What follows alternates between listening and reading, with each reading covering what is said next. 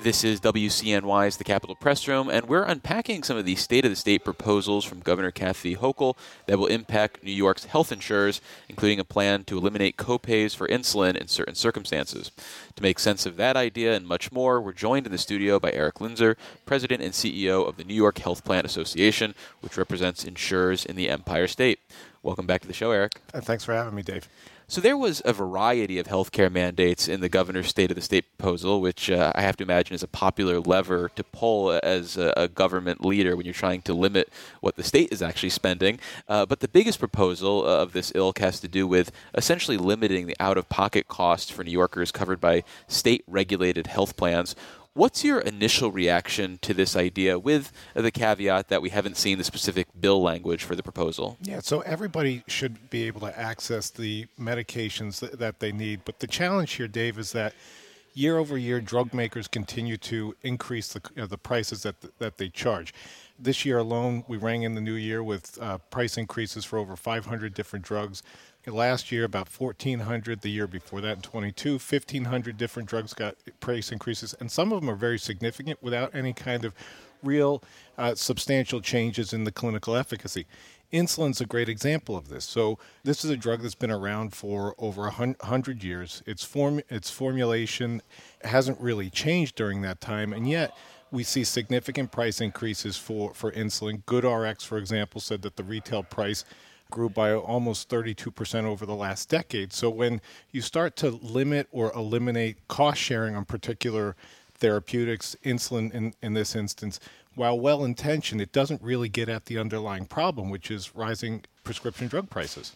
So then, short of a mandate on copays, like what we're seeing from the governor and like what the legislature has proposed before, what should be done to make medicine like insulin more affordable? Yeah, so there's a number of things that should be done. I think one thing that didn't get probably as much attention as it should have at the end of last year was a law that Governor Hochul had signed that would require advance notice, 60 days notice by drug manufacturers if they're going to increase their prices by 16% or more.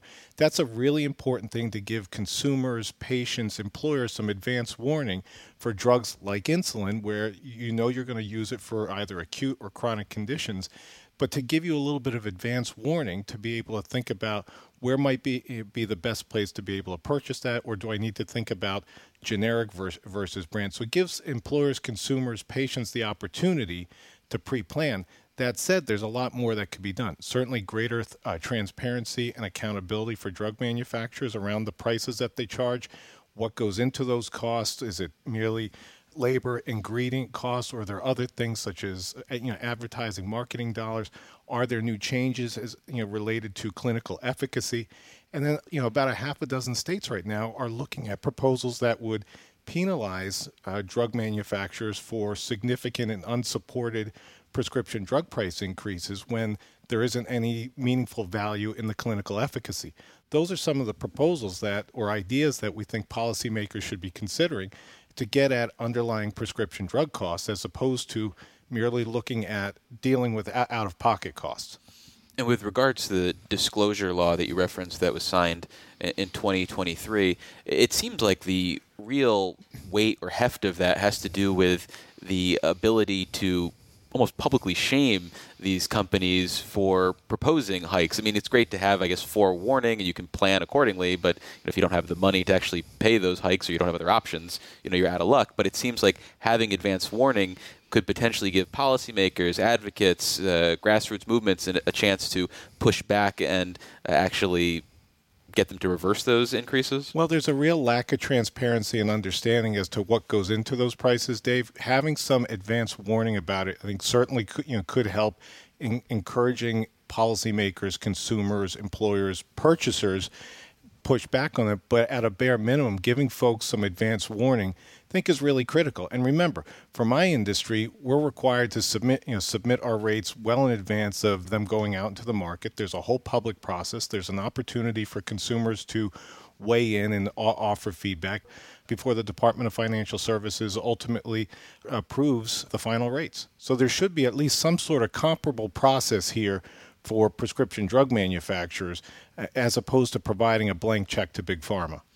Well, coming back to the governor's proposal, according to her State of the State book, it would only apply to insurers regulated by the state. So do you imagine that most plans would be exempt from this mandate if it took effect? Well, about 50% of the commercially insured market is covered under a self-insured plan. This is through the federal ERISA law. So under federal law, they're exempt from state-mandated requirements. So a proposal like this really only has the applicability to about half of the commercial marketplace. But as a result, it does create some potential for confusion for consumers and for New Yorkers as to what their policy might or might not cover. Well, back in 2020, the state capped insulin copays at $100 per month per prescription. What did that mandate mean for insurers? I mean, ultimately, what it means is that you're taking those price increases, and while you're providing some level of limitation for the patient or the consumer on their out-of-pocket costs, those costs end up getting built back into premium and spread across the entire marketplace. So everybody, employers and consumers, are the ones that end up picking up the cost of prescription drug increases and increases in the cost of insulin. If you had to choose, though, between the governor's more limited proposal, with the caveat again that we don't know exactly what it will look like, and the legislation that's already kicking around Albany and passed the Senate, which would cap copays at, I think, $30 per month, is there a lesser of two evils from your perspective? Well, I think any time that you're dealing with limitations or complete exclusions of cost sharing, ultimately means you're going to result in higher premiums. So even if even a limit of $30 versus $0, it's still going to have implications for the ultimate premium cost. Well, for listeners just joining us, you're listening to the Capitol Press Room, and we're speaking with Eric Linzer, the president and CEO of the New York Health Plan Association, which represents health insurers in the Empire State. So as I mentioned at the top, this State of the State address and the budget that we're going to get from the governor are set against this backdrop where the state might not have a lot of money to spend. So if the state wants to look like it's being aggressive on policies, an easy way to do that is to pass along mandates. And I'm curious if there are other mandates, aside from the insulin one we've been talking about, that your industry is bracing for during this year's budget negotiations. Well, one of the things that the governor had proposed as part of her State of the State, and had mentioned it last week around addressing maternal health issues, was a proposal that would eliminate any cost sharing around pre and postnatal care. We haven't seen the details on that, and it's important for us to take a look at it because plans are already doing a lot in this space around providing low or no cost services for individuals. This can include things such as arranging transportation to medical appointments, pregnancy and baby supplies, in addition to outreaching to high-risk mothers, to connect them with community resources. So I think we want to wait and see what those details look like before we get into more specifics on that, with the understanding that our industry and our member plans are already doing a lot to support women and babies and high-risk moms. There is a line in the governor's speech about, quote unquote, going after insurers that flout our laws. Are there bad actors in the industry that need to be held more accountable? We don't think so. I mean, I think that was, discussed in the context of some of the mental health challenges. And I think what's important to remember is that the challenges facing the behavioral health care system aren't unique to New York. They're not unique to the insurance industry, and they certainly have been exacerbated by widespread workforce challenges. Our members work hard to be in compliance with state and federal mental health parity laws. They work to ensure that their provider directories are up to date. But that said, we recognize more work needs to be done. At the same time, there is some onus on the part of other stakeholders in the healthcare system, particularly providers, to work with plans to make sure that information is accurate and up to date as it relates to provider directories. Well, you mentioned the issue there in your response. What the governor highlighted was this idea of parity as it pertains to payouts on the behavioral health services side. Do you feel like there's just a miscommunication that's happening, or is there some actual non-compliance with parity requirements? I mean, plans feel and they've worked certainly hard to be in compliance with state and federal parity laws. We've had ongoing conversations with various regulators about issues, and we're certainly willing and committed to continuing to work with OMH, the governor's office, and others to ensure that members get the needed care and supports to address their behavioral health needs.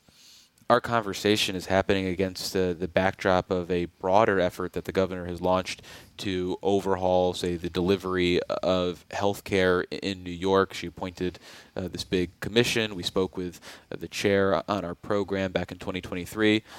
Any news coming out of that from your perspective as we speak on January 10th? Are you hearing anything? Is there any sort of movement one way or another? We haven't heard much as far as where the commission is at. That said, we're certainly optimistic about the work that they're undertaking. There's a lot of challenges that the healthcare system faces, and at the same time, it provides an opportunity to think maybe a little bit differently about the delivery of care. I think some of the things that the governor outlined in her budget that we're seeing in other states, such as more care at home for individuals to address some of the capacity challenges, are things that we ought to be looking at. Likewise, some of the proposals there around interstate licensure compact to address some of the workforce shortage challenges in New York are things that probably need to be given a lot more consideration to ease some of the burdens that patients are facing. Outside of the governor's budget, there seems to be growing support amongst Democratic lawmakers for some sort of legislation that would carve out health insurers from the delivery of home care services for Medicaid patients. What do you think about that growing push? We really question the numbers that proponents have put out there. I think they've certainly cherry-picked the data using data specifically from the pandemic. We also think that the proposal fails to really look at and recognize the value that those managed long-term care plans provide to elderly, low-income, and disabled New Yorkers for the services that they need. There's a lot of care and supports that our members provide to those individuals to ensure that they are able to continue to be safe and secure in their homes. And we think the proposal itself misses the mark. Could you elaborate a little bit on what that added benefit is? Because we've heard from some of the long-term care plans about this in the past, and it doesn't really sink in for me what it is, but you're closer to it than I am. So what is the added benefit? So it can range from a variety of different things. So particularly around social supports, individuals who may have difficulty leaving their home or may need some help at home, but also helping to coordinate transportation to medical appointments, ensuring that they're getting vaccinations. In some instances, particularly during the pandemic, our members were helping those individuals to get vaccinated against COVID, flu, and pneumococcal vaccines, in their home. And the proposal also fails to recognize that, the high level of satisfaction that these individuals have with both their plan and their care manager.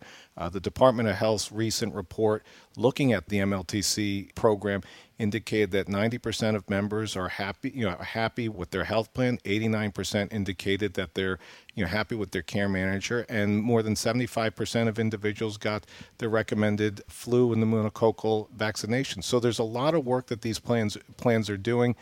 It's unfortunate this proposal really, I think, fails to accurately reflect what's going on in the marketplace, but also I think their savings fail to recognize or sort of, as I said, cherry pick a particular year to make their case. Well, unfortunately, that's all the time we have. We've been speaking with Eric Linzer. He's the president and CEO of the New York Health Plan Association. Eric, thanks for visiting us in the studio. Thanks for having me, Dave.